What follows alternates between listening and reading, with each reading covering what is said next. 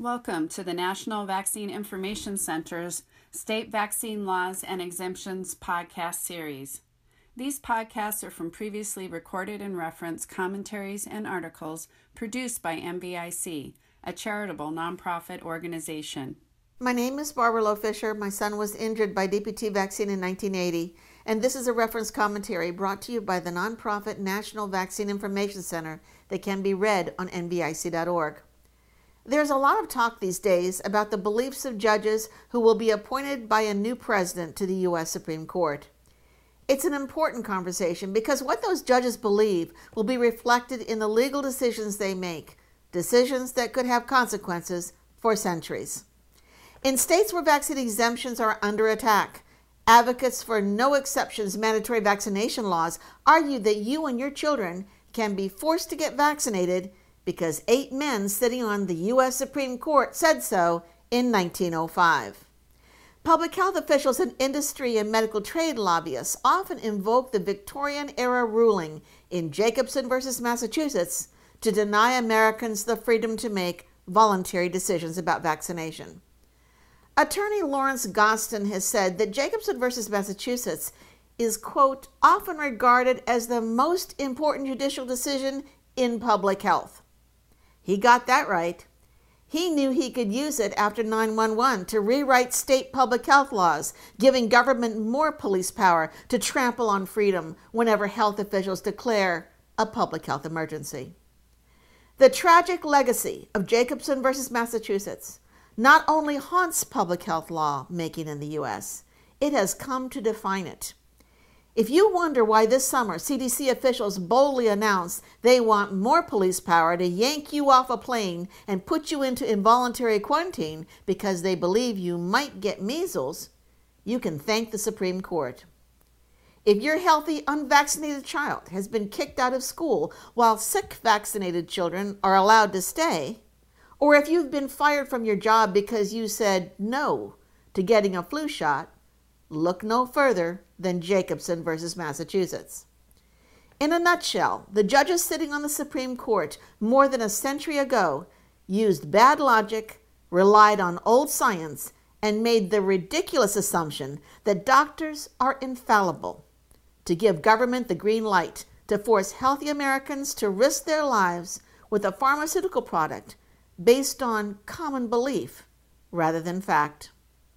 Piously waving the greater good flag, they threw individuals under the bus by throwing civil liberties out the door. Here's how the Supreme Court created the legal club being used today to take away your right to exercise freedom of thought, conscience, and religious belief when making vaccine decisions for yourself or your children. In 1904, a Lutheran minister, Swedish immigrant Henning Jacobson, objected to a Cambridge, Massachusetts Board of Health law requiring all adults to get a second smallpox vaccination or pay a $5 fine. Pastor Jacobson and his son had suffered severe reactions to previous smallpox vaccinations, and he logically argued that genetic predisposition placed him at higher risk for dying or being injured if he was revaccinated. He correctly concluded that smallpox vaccine ingredients were toxic and often caused injury and even death, and that medical doctors were unable to predict who would be harmed. He made the legal and ethical argument that being required to get revaccinated was an assault on his person and a violation of his 14th Amendment right to liberty and equal protection under the law. But the attorneys representing medical doctors persuaded judges in the state court that Jacobson did not know what he was talking about and ruled against him. Instead of simply paying a $5 fine, Jacobson appealed to the U.S. Supreme Court. It was a mistake that led to one of the most unethical and dangerous legal decisions in American jurisprudence.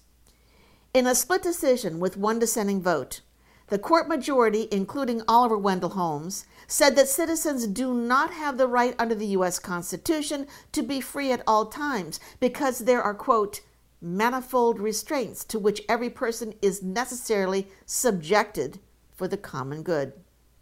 They said that state legislatures have the constitutional authority to enact compulsory vaccination laws and exercise police power to restrict or eliminate liberty during smallpox epidemics to, quote, secure the general comfort, health, and prosperity of the state. The judges dismissed Jacobson's concern about being genetically susceptible to vaccine harm. Instead, they chose to incorrectly affirm the infallibility of doctors by making this ignorant statement, quote, the matured opinions of medical men everywhere and the experience of mankind, as all must know, negative the suggestion that it is not possible in any case to determine whether vaccination is safe. Comparing compulsory smallpox vaccination of adults with a military draft in times of war, the judges declared that a citizen, quote, may be compelled by force if need be, against his will and without regard to his personal wishes or his pecuniary interests or even his religious or political convictions, to take his place in the ranks of the army of his country and risk the chance of being shot down in its defense. Of course, today, most of the citizen soldiers being forced to risk the chance of being shot down in America are babies in newborn nurseries and little children who want to go to school. Although the 1905 Supreme Court judges dismissed concerns about the safety of smallpox vaccine as completely unfounded, they were clearly uncomfortable about Jacobson's contention that his life was on the line. Not once, but repeatedly, they returned to the knotty problem of individual risk, only to ridicule Jacobson and point out that his uneducated opinion was no match for the common knowledge expert opinion of medical doctors. In fact, the judges went so far as to say that even if Jacobson could prove medical experts were wrong about the safety of smallpox vaccination, states still have the constitutional power to enact laws based on majority opinion and common belief, and not on truth or proven facts. They said, quote, a common belief, like common knowledge, does not require evidence to establish its existence, but may be acted upon without proof by the legislature and the courts. The fact that the belief is not universal is not controlling, for there is scarcely any belief that is accepted by everyone. The possibility that the belief may be wrong and that science may yet show it to be wrong is not conclusive, for what the people believe is for the common welfare must be accepted as tending to promote the common welfare, whether it does, in fact, or not. I wonder how many legislators know that the 1905 Supreme Court ruling being used to eliminate exemptions from vaccine laws was based on the idea that common belief, not hard evidence, can rule the day. The 1905 Supreme Court judges tried to defend their decision by explaining that if individuals like Jacobson were able to get exempted from vaccination, it would mean that, quote, compulsory vaccination could not, in any conceivable case, be legally enforced in a community, even at the command of the legislature, however widespread the epidemic of smallpox, and however deep and universal was the belief of the community and its medical advisors that a system of general vaccination was vital to the safety of all. And there it is again. The Supreme Court told state governments they can make vaccine laws based on deep and universal beliefs about vaccination, especially beliefs held by medical doctors, but can ignore the deeply held beliefs of individuals with good reason to conclude they will be harmed by vaccination. What were the beliefs of doctors in the early 20th century? Well, many influential doctors in academia and those leading social reform movements believed in a political philosophy called utilitarianism, which has its roots in hedonism. Utilitarianism is a theory of morality based on a mathematical equation: the greatest happiness for the greatest number of people. Legislators like it because lawmaking becomes a simple matter of adding and subtracting numbers, like generals do on a battlefield when counting how many casualties it took to win a battle. What the U.S. Supreme Court did in Jacobson versus Massachusetts was to codify the utilitarian rationale into U.S. law so government officials could use it to make public health policy. But the morally bankrupt core of utilitarianism was revealed in 1927, when Chief Supreme Court Justice Oliver Wendell Holmes and his colleagues used Jacobson versus Massachusetts to endorse the practice of eugenics, an idea that Hitler took and ran with during the Holocaust. In Buck versus Bell, Holmes ruled that the state of Virginia could use police power to protect the public health by involuntarily sterilizing a poor 17-year-old single mother, Carrie Buck, who state officials had incorrectly judged to be morally unfit and mentally retarded, in effect, genetically defective, just like they said Carrie's daughter and mother were. In one of the most chilling statements in American law, Holmes declared, quote, "It is better for the world if instead of waiting to execute degenerate offspring for crime or to let them starve for their imbecility, society can prevent those who are manifestly unfit from continuing their kind. The principle that sustains compulsory vaccination is broad enough to cover cutting the fallopian tubes. 3 generations of imbeciles are enough." In the merciless 1927 Buck versus Bell decision, just as in the Machiavellian 1905 Jacobson versus Massachusetts decision, ethical principles grounded in respect for individual human life and civil liberties were stripped from U.S. law. The reasoning was that if utilitarianism could be used to create forced vaccination laws to immunize society from infectious disease, then forced sterilization laws could be created to immunize society against becoming infected with bad genes. The immoral premise that the ends justify the means created a perfect climate for what became a tyranny of the majority. In 1932, sterilization laws had been passed in 29 states.